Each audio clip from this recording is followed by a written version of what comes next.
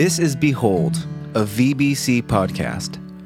Our goal is to examine biblical truth that will better equip you to behold the glory of the Lord more fully in your daily life. I'm Sean Helch, and I'm joined by Dan Gillette and Charlie Mang. Without further ado, here is the Behold podcast. All right, welcome to the Behold podcast, y'all. Welcome back. If you're a longtime listener, we're grateful to have you. And maybe, hey, welcome for the first time. This could be your first Behold. Hey, whoop, whoop. You're in for a fun ride. Sean and Dan and the one and only Charles Lyle Mang in the house. That's right. That's right. Hello, y'all. What a fun time we're having. It's always fun, right? It's always fun. I love it. I love seeing your guys' faces. I wish we were in person. What we're doing. I know you do. Sometimes we do it in person. Sometimes we do it over Zoom. But I feel like our connection and our chemistry is such that it transcends time and space. Yep. Yes. Yes. We shall see. we should have undersold and over-delivered, but now we've put ourselves. Next half an hour is going to be a huge tell. As I was saying, if you're a first-time listener, I promise we're normally not this weird, but sometimes we are. Hey, how are you guys doing before we jump into it? What's new with you? Chuck, you were just in Santa Cruz hanging out with the fam, right? I was, yeah. We went up and spent time with Sarah's side of the family. So we had folks come out from Hawaii, folks come out from LA. There were folks that came in from Florida, people coming out from Granite Bay, just a bunch of folks kind of converging together. And it was a sweet, emotional, fun, silly time. We had a blast, and the kids just love it up there. I don't know if you guys have been up to the Santa Cruz Mountains up in Mount Herman near Santa Cruz. Beautiful. But it's just so fun because the kids can go, and there's so much area to explore, and you're not concerned about safety stuff. It's just a great time. That's awesome, man. That's really fun. It almost sounds like a little quasi mini family reunion or something like that. It felt like it. It felt like a little bit of a chance for us just to get together and remember Sarah and talk about her and cry together and laugh together and all that kind of stuff. So it was a needed time. It was good. That's cool. Yeah. I heard you found a treasure trove of ancient photos. Yeah, so her dad Dave and stepmom Leslie have in their attic just like boxes and boxes of pictures from Sarah and her brothers growing up, as well as pictures from when Dave and Sarah's mom Terry got married. Just an incredible amount of stuff to sort through. And it was really good. It was a really good time looking at all that, but there was just that general sense for all of us that Sarah should be here for this. But again, resting so deeply and rejoicing so deeply in the knowledge of where she is and all that. So it was good. That's good. That's good. Amen. I often think about what is it going to be like for our kids when they go through photos, because our kids have like a million times more photos of themselves than we did growing up. And I wonder what that's going to be like. And, because we don't really do like photo albums or anything. Like, are we just going to like go through boxes and boxes of like old laptops?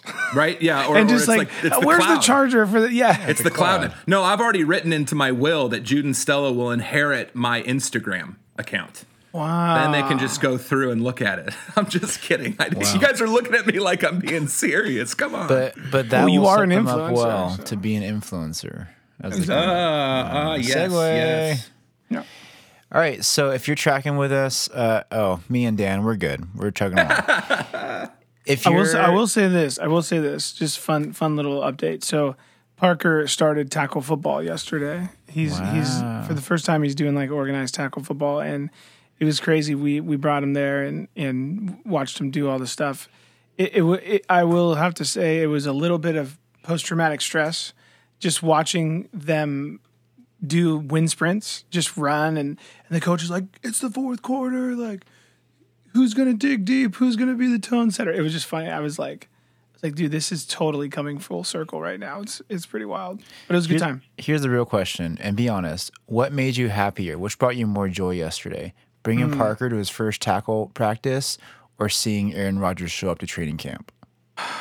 wow, it is. I think it was Aaron Rodgers. Let's be real. Yeah, let's be honest. I mean, the football thing for Parker is amazing, but I do want to say, I want to go on record saying, and I think a lot of you guys have heard this from me, I knew that Rodgers would be back all along. Okay, so let's go, Pack, go. Let's bring the Lombardi home. One last dance, one last chance. Do it. All right, and for everyone out there who doesn't care, I'm with you. So let's move on. So back to the influencer topic. Tim on Sunday, Mr. Tim Barley, the one and only, he's taking us through 2 Timothy chapter 3, I think verses 10 through 17, something like that. And he titled it, he titled it How to Live a Life of Influence. I wish he had called it How to Be an Influencer, because it's more clickbaity. But anyways, that's what he's talking about, being an influencer for Christ in our lives. And so, Dan, you were the only one in the room with him as he taught this. Charlie was out of town, I was at the Altamont. So as you listen, maybe you can go first. What are some of the first things that kind of stuck out to you? Before you do that, Dan, as you're saying that, I would love the title to be like 10 ways to step up your influence. Number 8 will surprise you. Like, let that. This is gonna be so clickbaity for sure. Yep. Well, and that's our goal, right? That's our goal is to be clickbaity. Yeah, for sure. No, it was really, really challenging. Tim basically called us to do some real hard personal evaluation, and the passage just kind of lended itself to that. And I don't know how it was for everybody else in the room, but for me, it was a gut check, and it was definitely an opportunity to just step back and really evaluate, how am I using the platforms that God has given me, whether it's in my neighborhood or on my kids' sports teams or in my kids' schools. How am I using my influence as a musician, as a pastor, as a friend, as a brother and a son? It just kind of made you think about, okay, what are all these different arenas that I'm called to, and how is Paul basically set an example for Timothy, and then also by extension to us. And so it was really a good convicting time. And if you're listening and you haven't gone back and watched that, you can go check it out on YouTube. But it was a great, I think the Spirit of God was moving in the room and like really bringing conviction. And so it was good. One of the things that Tim said for me particularly that I've just been kicking around is like, am I using the platforms I have and the influence I have to promote God and His Word, Jesus, the gospel, the truths found in the Bible? Am I using my platform to promote that or to promote myself? And so that was a really important question for me to ask, and I've been kicking that around, ever since. So that's awesome. Yeah, so you mentioned those different arenas, and if you haven't heard it, then maybe we'll just read those 8 that Tim gave. And they're 8 great arenas, and to give the correct credit, Tim did not come up with them. Well, these are 2 Timothy. Yeah, these are Paul, different. Oh, that's different Tim. Yeah. So these are straight from the words of Paul himself in that 2 Timothy 3:10-11 passage. So I'm going to list the 8. And then maybe Dan, again, if you don't mind, or maybe Charlie, one of you can pick one and just explain why that one kind of hits or resonates with you. So the 8 are teaching, conduct, aim in life, faith, patience, love, steadfastness, persecutions, and sufferings. It's a loaded list right there. So yeah, how do you narrow that down? But I do think that you think even like in terms of like the fruit of the Spirit, like love, joy, peace, patience, there's all these things that come from having life in Christ. And so I think what we don't want to do is segment this too much. This should be a holistic kind of way that we go about things. But that being said, obviously for me, I love when Paul talks about suffering. And I love it when there is the umbrella of suffering and recognizing that persecution falls underneath that, or natural things fall underneath that. You know what I mean? That suffering in general is something that God intends to use. And our responsibility in the process of suffering is endurance. That as we endure, God is faithful to produce some incredible things in our lives in that process. And man, if you want to whittle down your influence, if you want to whittle down your understanding of truth, if you want to really refine the way you live, man, there really isn't much more like suffering to do that. And God, man, he is so faithful, and we can stand in such confidence that in the midst of that, in the midst of those hardships, that he is doing some good, deep work. That's really good, because there are some trials and suffering and grief that we go through that is unseen, and that's very real and very true.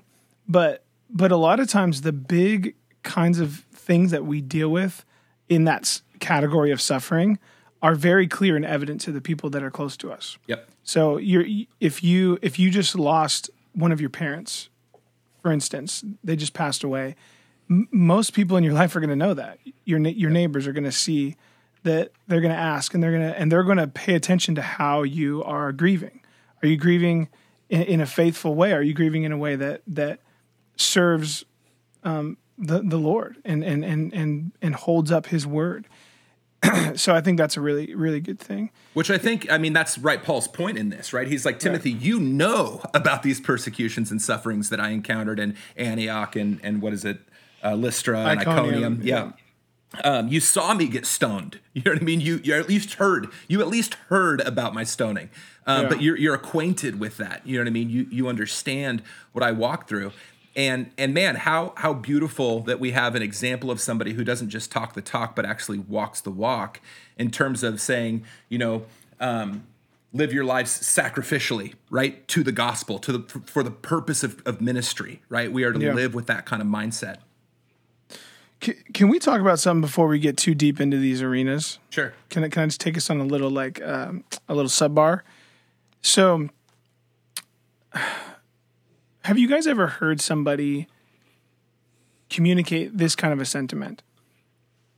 Why should I listen to Paul? Paul's not Jesus. Paul's not God. Like what? Why? This is kind of arrogant what he's saying here. He says he's basically encouraging him, follow my example in all of these 8 arenas. Be like me. What would we say to somebody that had that kind of a mindset, towards Paul and his writings? Well, I think it starts with apostolic authority. What does that mean, and is it legitimate? Is it something that Jesus actually established?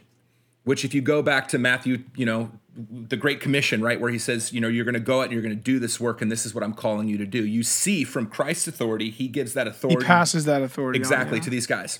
And then Acts 9, You look at Paul's conversion, right? Yeah. And the same thing where Jesus lays out, this is what's going to happen. And then Paul went through a whole period where I'm convinced scripturally that he is trained by Jesus. Jesus is passing on the same things he passed on to his disciples, but under the context of ministry to the Gentiles. And so we go to scripture with this assumption that apostolic teaching that we find in the New Testament was first passed on from Jesus to those apostles. And so when we read these things, we can have confidence in what they're saying, because it is coming from Christ. It is empowered by the Holy Spirit, inspired by the Holy Spirit in that process. But that being said, too, is we have to take into account other writings of Paul and his humility. And I know that when he wrote this to Timothy, Timothy is instantly going to understand that when Paul says, follow my example, that there is also that aspect of, as I follow Christ, right? That it's not coming just from him. It's saying, as I have lived this stuff out in my following of Jesus, now I'm calling you to live it out and you following me as I followed Jesus. Yeah, and another thing that Tim said on Sunday was, Paul's got a pretty good track record. And we all definitely want to have our eyes fixed on Jesus. He's the author and perfecter of our faith. And he's the one that continually entrusted himself to the Father who judges justly. And so we want to keep our eyes fixed on him for sure. But it's also helpful to have other people in our life that we can look up to, other people in our life who have proven themselves to be faithful over a period of time. And so Paul is that for Timothy, and he can be that for us as well. Well, I even think just from that sense of apostolic authority, he should be that for us as well. You know what I mean? It's not just can. It's not like we can be like, good. Oh, am I going to listen take him or leave him? Right? Yeah, No. Like, that's good. Yeah. This is a guy who was commissioned by Jesus to write these letters, to do this work. Like, we can't discredit that. Yeah, no, it's interesting you bring that up because I might have talked about this on the podcast before, but there's this drummer I follow who, was an evangelical Christian, and now he's kind of like a woke spiritualist, and he's agnostic, he would say, and we'll quote Gandhi and Buddha and Jesus and all kind of lump them together. But anyways, all the time he says that. He's like, yeah, why would we listen to the letters of a man 2,000 years ago written in really specific context to specific people going through specific things and try to use those for our lives with what we're going through 2,000 years later with totally different circumstances, yada, yada, yada. But that's just the beauty of Scripture, is that it is outside of the realm of time, that the truths contained in it are eternal, right? Yep. And it's so funny because you say that and then you look at everything happening this last year and what we're looking at in Romans and all this different stuff. It's like, it could not be more fitting and impactful, right?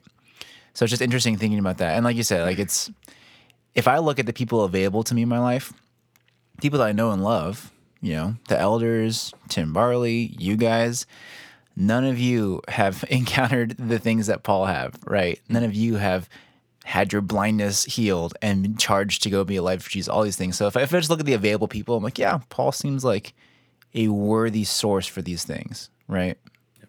Right, yeah, and that was kind of what Tim was talking about. So, yeah, so back to those 8 arenas. So Charlie brought up just the steadfastness through persecutions and suffering, and I think that is really, really powerful. Maybe we can talk about this whole idea of the aim in life, and Tim really defined that for us by basically asking us this question: what is our worldview? And I love Tim brought in this passage from Acts 20, verse 24 that Luke records Paul as saying, and it kind of reads like a life credo or like a mission statement for Paul. It says, "I do not account my life of any value, not as precious to myself, if only I may finish my course and the ministry that I received from the Lord Jesus, to testify to the gospel of the grace of God." And so in one sentence, you get a sense of Paul's worldview and his aim, his mission in life. And I just love that idea of like your worldview determines where you're pointed. It's this lens and this filter that you from which you see life and the world. And so as things come at you, you're going to make decisions based off that worldview. So, and Tim was really good. He questioned us all. Hey, what would we say if somebody asked us, what is our worldview? And it may be acceptable to not have an answer the first time, but after that, we better be on top of it, because we all have one, whether we're consciously aware of it or not. We all have a set of beliefs and a philosophy about life, and our lives are all aimed and pointed in some direction. Whether or not it's a Christian worldview, that's up for debate. Whether or not we're even aware of it, or if we're just kind of mindlessly going that direction. We all have one. Wouldn't you guys agree? Absolutely. 100%. Yeah. But I do think, though, that a lot of people, if not most people, but definitely a huge percentage of people never think about this. They have these things for sure. They have their motivations. They have how they process X, Y, or Z, but they never sit down and think to themselves, what is my lens and how am I using it? Which I think is so dangerous, in such a way that Satan really influences Christians in an unhealthy way or just distracts them or all these things, is if we're not sitting down. And you're thinking about suffering, Charlie. Like, if we're not sitting down and really processing, why is it that I can have steadfastness? Or why is it that I'm not feeling that steadfastness? Whatever it is, then, man, we're just wasting time away. We're squandering those opportunities to be an influencer. This reminds me of, in 1 Peter 3, it says something about, this is great, in your hearts honor Christ, right? But it says always being prepared to make a defense to anyone who asks you for a reason for the hope that is in you. Always being prepared. And sadly, a lot of us aren't prepared. And it's that moment right there that you talked about, Charlie, of like such a opportunity to give glory. And it even says in that verse, do it with gentleness and respect, 100%. But to your question, Dan, when someone asks you, hey, what's your worldview? Like, what an opportunity that can go either way of just, oh yeah, I'm Christian, I go to church on Sundays, you move on. Or like Charlie, you would say, man, I have a hope that has been proven and tested through fire this month, and this is why, Yeah. So man, the benefits of preparedness for sure. Well, and it's cool because Tim gave everybody a space in their outline to write a statement and to be prepared. So do you guys want to, I don't know, kick one around now and like let's what I'm curious, what would you say, Charlie, if someone asked you what's your worldview? Yeah, I would say, as controversial as it is in the society we live in, is I have a biblical worldview. I think that when we say a Christian worldview, it's way too nebulous because Christianity is defined in a lot of different ways. Yeah. But by saying a biblical worldview, what's being communicated is I genuinely believe that all Scripture is breathed out by God and that it is profitable for teaching, for reproof, for correction, and for training in righteousness, right? And so if those that sounds really good, dude. Where did you get that? I think it was 3 Timothy, which is what I call barley now, by the way. I'm just kidding. What is that? It's right there in his outline, guys. It's verse 16. 16 in the 16 and 17, right? So, and he goes on in 17, right, that the man of God may be complete and equipped for every good work. So what Paul is saying here is that Scripture has the ability to bring about genuine maturity and completeness in the life of those who live by it, who allow it to teach. They're faithful and obedient to it. And to be reproved and to be corrected, right?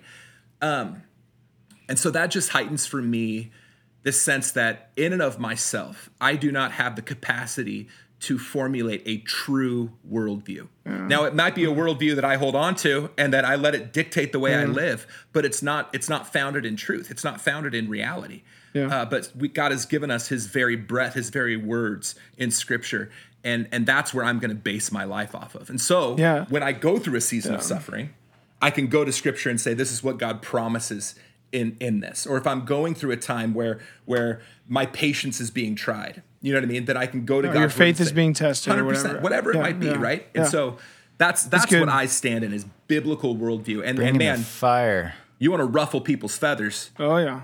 Well, so I had a neighbor tell me a couple years ago, he just thinks it's so, I think he was being condescending, but he's like, I just find it so fascinating that people still base their whole entire lives on a book. And I have two thoughts for that. Just the first one is, well, a lot of people do that, by the way. A lot of people take what they read and develop a philosophy and a worldview. 7 habits of highly effective people. Right, exactly. Like, that's not all that uncommon. Nope. Okay? And then the second thought is, it's not just a book. What you just outlined there, the effect that the Word of God has in the life of those who are obedient and faithful to it, it's supernatural. Yep. There's miraculous transformational power in the Word of God. And even, Tim went over this, like the amazing work that the Word of God is, that the canonized Bible is just, it's miraculous. It's nothing short of miraculous. All these different authors, over 40 authors, over 60 different books written over the course of thousands of years, compiled together. And there's this amazing continuity. There's this cohesive story and narrative that is unfolding of redemptive history. And it provides the best explanation for the way the world is. Yep. The world, everything from how did we get here and what's our purpose to how did everything get so messed up and how's it all going to end? It's all told in the story of the Bible. And so, man, we're going to build our life on something. We're going to build our life on some kind of worldview. So to me, I don't think it's crazy at all. Even for someone who's not sympathetic to the Bible and Christianity, I don't think it's that crazy of an idea.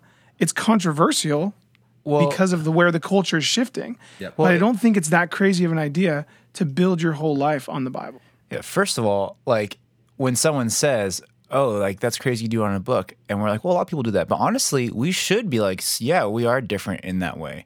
We are different than 7 Habits of Highly Effective People. We are different than how corporate people learn their stuff and leadership courses and all that stuff.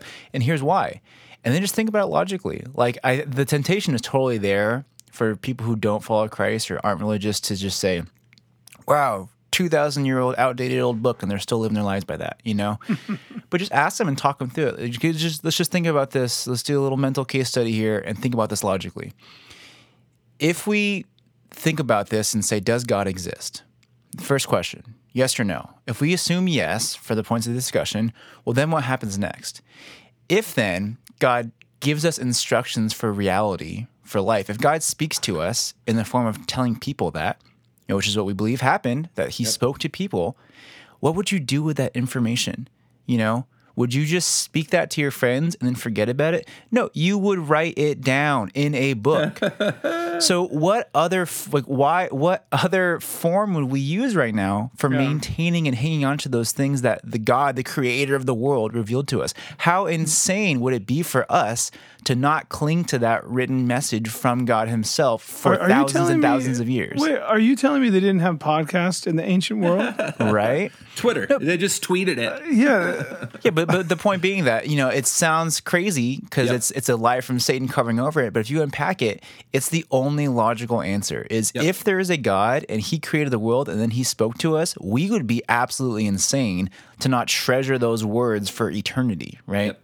Yep. And not to build our lives on them, right? Not to let that be. And now I do want to say one thing, that this takes work because we have to understand we are in a war, right? That's not of flesh and blood, but that there are powers that are constantly trying to deceive us.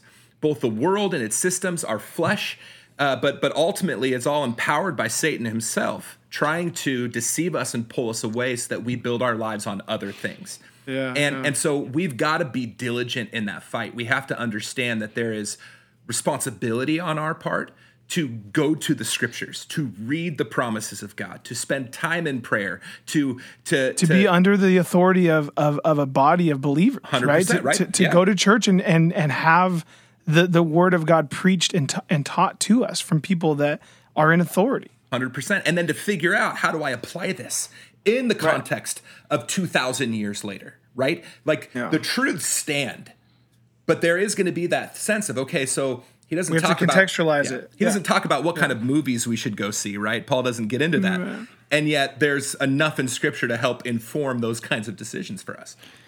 So when someone asks you respond to them and say, "I find it fascinating that you..." I'm just kidding. Don't say that. Yeah, exactly.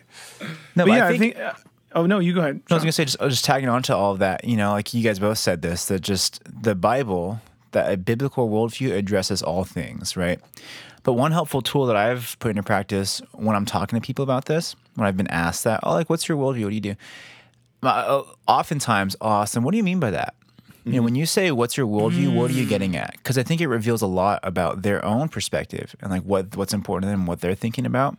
And for some people, when they say, what's your worldview, what they really just mean is, how are you going to vote this year? Yeah, exactly. Some people mean absolutely, like, oh, do you go to church? Do you not go to church? All that stuff. Some people mean, oh, do you like gay people or not? All this stuff, you know? So asking them what they mean by that can really help narrow it down. And then the fun thing is, no matter what they answer, you can go back to them and say, yeah, biblical worldview. That's how I respond to that issue. But it's just a helpful way to gather more info and be able to then after that, you know, be more tactful and sensitive and all those things. Well, I will say too, I mean, I think some of you listening, even probably on Sunday, were like, nobody has ever asked me that question, and nobody will ever ask. Who comes up to somebody and says, "Hey, how are you doing? My name's Charlie. What's your worldview?" You know what I mean? Hey, I kind of want to start doing it though. By the way, it's a great question. But you're right. It doesn't happen explicitly like that. It doesn't. And I think where you're going, and that's my point, right? Is that we still need to be able to articulate it. If we can't, then most likely there's some deception going on. We have to be able to articulate it. And not because somebody's going to come ask us, but because just in the common relationships of life, there are going to be those questions that come up that speak to politics or that speak to social issues or speak to whatever. And at the core of those questions, what's lying behind them is worldview kinds of things. And so it's, again, don't just write this off because you're like, nobody's ever asked me that. Yeah. Like, understand that it's still important to articulate. And also, it helps you in your day-to-day life make decisions. Everything from am I going to move out of state and take that new job? Am I going to marry this person? Am I going to go to this school? Or even smaller things like, I don't know, like, this meeting got canceled and I've got an extra 2 hours in my day. What do I do with those 2 hours? Mm-hmm. Or, hey, I have the opportunity to stay up another hour and watch this and continue to binge this Netflix episode, or I can go to bed now and wake up earlier so I can have that time with Jesus in the morning, or whatever. I mean, I think about, like, the aim of Paul's life, that he didn't account his own life as value or precious for his own sake.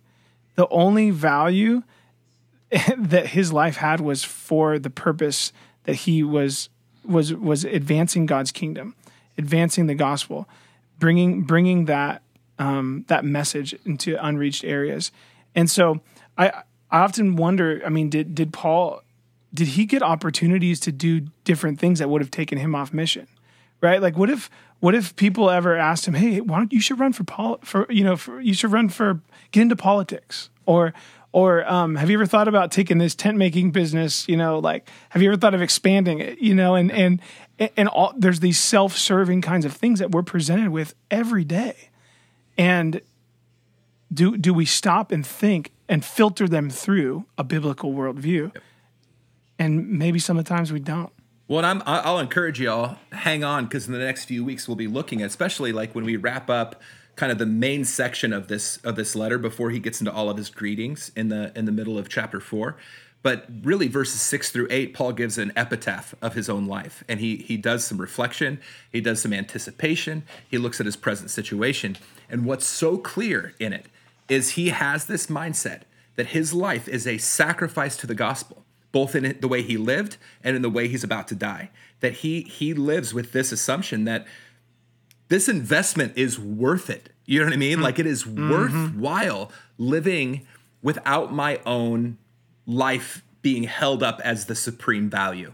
He understood that it was the gospel that was the supreme value, and he would do whatever necessary to promote that gospel. Do we have that kind of heart? Woo. Sheesh. What a teaser. What a teaser. Spoiler, you should have made it clickbaity. Listen next week to find out. You'll never believe what comes next. No, that's good. But yeah, just a quote that I think about with the worldview thing is that C.S. Lewis quote, where he's like, I believe in Christ like I believe the sun rises. Mm-hmm. He's like, not just because I see it, but also because by its light, I see everything else in the world. Yep. I think it's a great way to think about the Bible too, is just like, yeah, we see evidence of God in our own life, but at the same time, through the Bible and through the Lord, we see everything else in such a different light, like you're talking about, Dan, of our work lives, our school lives, our kids, our marriages, all these different things that's just painted by those truths. I love it. That's awesome. It's cool. Well, and then Tim really ended the time just bringing in this call from Jesus to be influencers in the culture. And he talked about how Christ has called us to be salt and light in the world. Maybe that's how we can kind of end our time today, just talking about what does that look like? How do we, what kind of effect is Jesus getting at with these two images of salt and light? And how does that look like for us in our modern culture? Yeah, it's funny because I bristle at the idea of influencer, mainly because of the way society has kind of, formulated that concept with social media and the millennial kind of whole thing of like people's whole careers are this way now. And I could roll my eyes at that, but the reality is that a lot of these folks make a whole lot of money Yeah, because it's real. It's real, right? Half the world is on social media. Yep. Half the world. And so what that begs for me to like really wrestle with is the reality that I cannot dismiss my influence. That we just as relational creatures, we influence people. I can lay on my horn and use a horrible gesture at somebody on the road and throw their day off for the next 5 hours, right? Just by that quick little interaction. I can influence my kids. If I have a grumpy attitude in the morning, it throws their day off, right? Like they influence me with the way, you know what I mean? Like we are easily influenced, and society has tapped into that with the whole fashion and the food and the diet pills and whatever else, right? Like they market that. And so I love what Jesus says here, right? That you are the salt of the earth, you are light in the world. Like, understand that you are influential.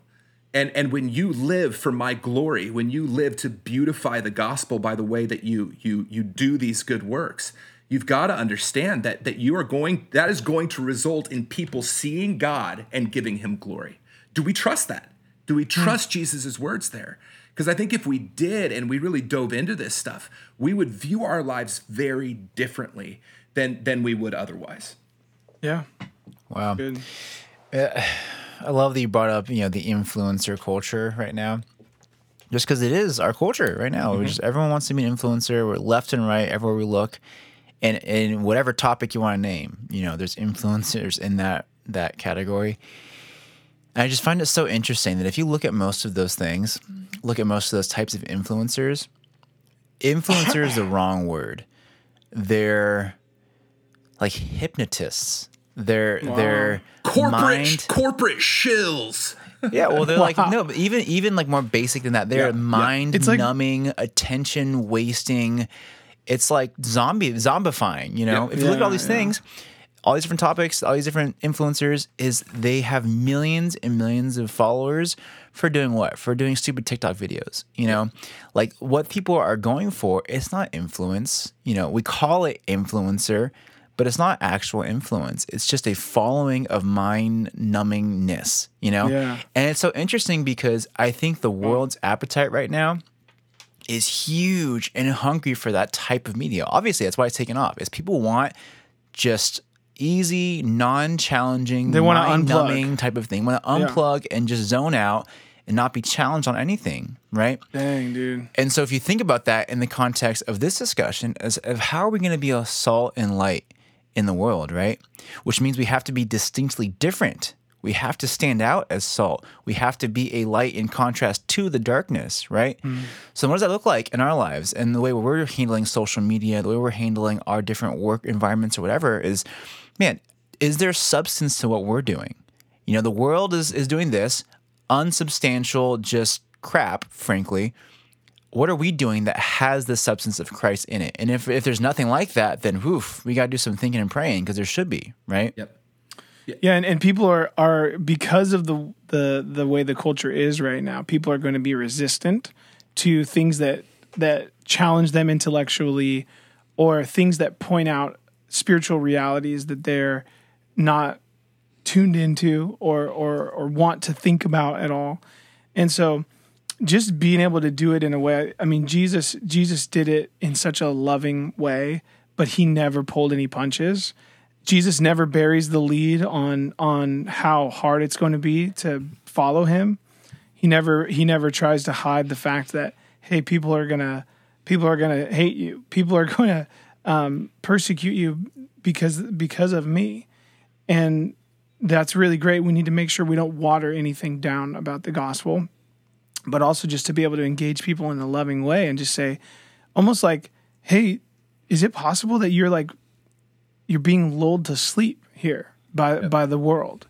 And we've talked about this a lot over the last couple months, but we went through this book just on how the enemy likes to attack us, or it's kind of this theoretical book, Screwtape Letters, and a lot of what these demons that are riding back and forth to each other, a lot of what they're getting after in terms of tormenting the humans that they're going after is all about just getting them to fall asleep, getting them to just be unaware and zoned out and just like you said, Sean, in this zombified state. And I think that is a real wake-up call for us just on this. Are we getting sucked into this influencer culture? Are we letting ourselves just kind of get sucked up into it? Or maybe you're saying, no, I'm not. But are you doing anything to engage with people that are? Mm-hmm. Well, I think that's what he gets to, right? Is he says, you're like a light on a hill, therefore let your light shine.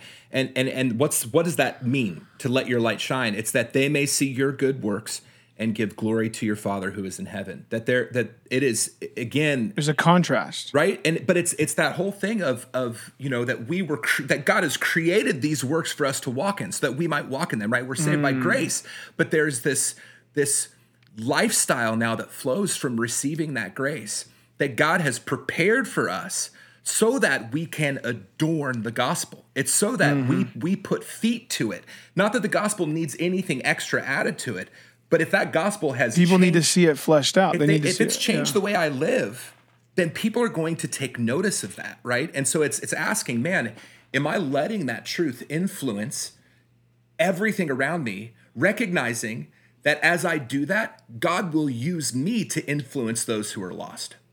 Amen. Man, that's awesome. And thinking about that, of letting that light shine, man, we're focusing a lot about social media right now, just because that's so common with our life right now, right? And just the danger that social media can have with being inauthentic, being incomplete with giving a picture of your life. It's so easy, right? It's so easy to just post the things that you're having fun with and you move on. But at the end of the day, like, especially right now, everyone's believing everything. There's so much fake news out there. Like, every Instagram post you see, this thing will change your life, right? If you believe them. But at the end of the day, people are going to understand the actual transforming power of Jesus by witnessing your life. Not by the words you say, really, but really by seeing you walk through life and how you respond to all these different arenas that we're talking about. Yep. And so in that way, I just want to challenge everyone out there. I know I'm not the most active social media, so it's easier for me to say this, but are you being real on social media? Are you giving an accurate picture of the highs and the lows? Are you rejoicing in trials on social media and giving glory to God, right? When things go right, are you giving credit to God? And as you do this, man, this is a real thing, and it's going to be a real challenge for a lot of us. You have to acknowledge there probably will be a cost to your social media numbers in standing up for Jesus Christ, right? We have to just acknowledge that. Even in this passage, it says, for all who desire to live a godly life in Christ Jesus will be persecuted. And that's just the reality. But that's a beautiful thing. But still, for so many of us, that scares us. Like, oh, if I post this thing, I'll lose this many followers or whatever it is, And just grab hold of that, bring it before the throne of God, and just reject that, because we're called to this. We're called to be a light and accept the consequences and just trust that God's going to use that for eternal glory, right? Yeah. Do you want your followers to follow you in your worldliness, or do you want your followers to follow you in your Christ-likeness? Like, what are you doing? And really stop worrying about your followers, y'all. Yeah. Don't worry about your ratios. Right? So just to kind of throw something else in there to consider is there's a wise and an unwise way to do this as well. And I'm sure we've all seen things get pretty toxic in the comment section of whatever social media, situation, if it's a YouTube video or Facebook thing or whatever. And so it's really easy to get sucked into a real toxic back and forth kind of debate on Facebook or wherever.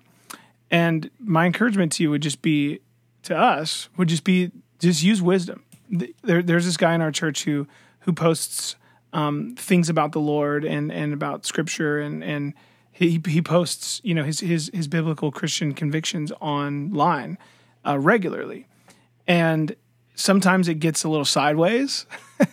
Do you guys know what I'm talking about? Oh yeah. Plenty of people. Yeah, and so he's just in the habit. He says if that ever happens, he just deletes the post. And he'll say to the person that is going back and forth or whatever, if it's at all possible, just, hey, I appreciate you weighing in. I'd love to talk more in person. Just so you know, I'm going to delete this post just before it gets any more ugly. And then boom, just deletes it. And so there are things like that just to help us be more wise and effective. What we don't want to do is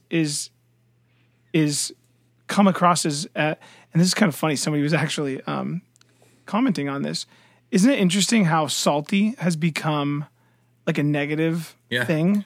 Like, hey, why are you so salty, dude? If someone's like being sassy or rude or angry or whatever. But in this context, salty is a good thing. So if what you're doing has lost its saltiness, even if you tried to do it in a salty way, it's okay to just pull it down or take it in a different direction or just, you were always going to have mixed reviews. And so don't get pulled down into the gutter with the people that are going to be hostile to what you do online. Well, I think online or otherwise, right? The goal is always, am I adorning the gospel? Am I living in a way that brings beauty to what Christ has done in my life? And so wherever it is, right? And I think that there are a lot of people who they might have the image of that online, but their goal is followers. Their goal is to rile people up. Their goal, you know what I mean? Whatever it might be. Yeah. So for us, for anyone listening, this is just the core thing.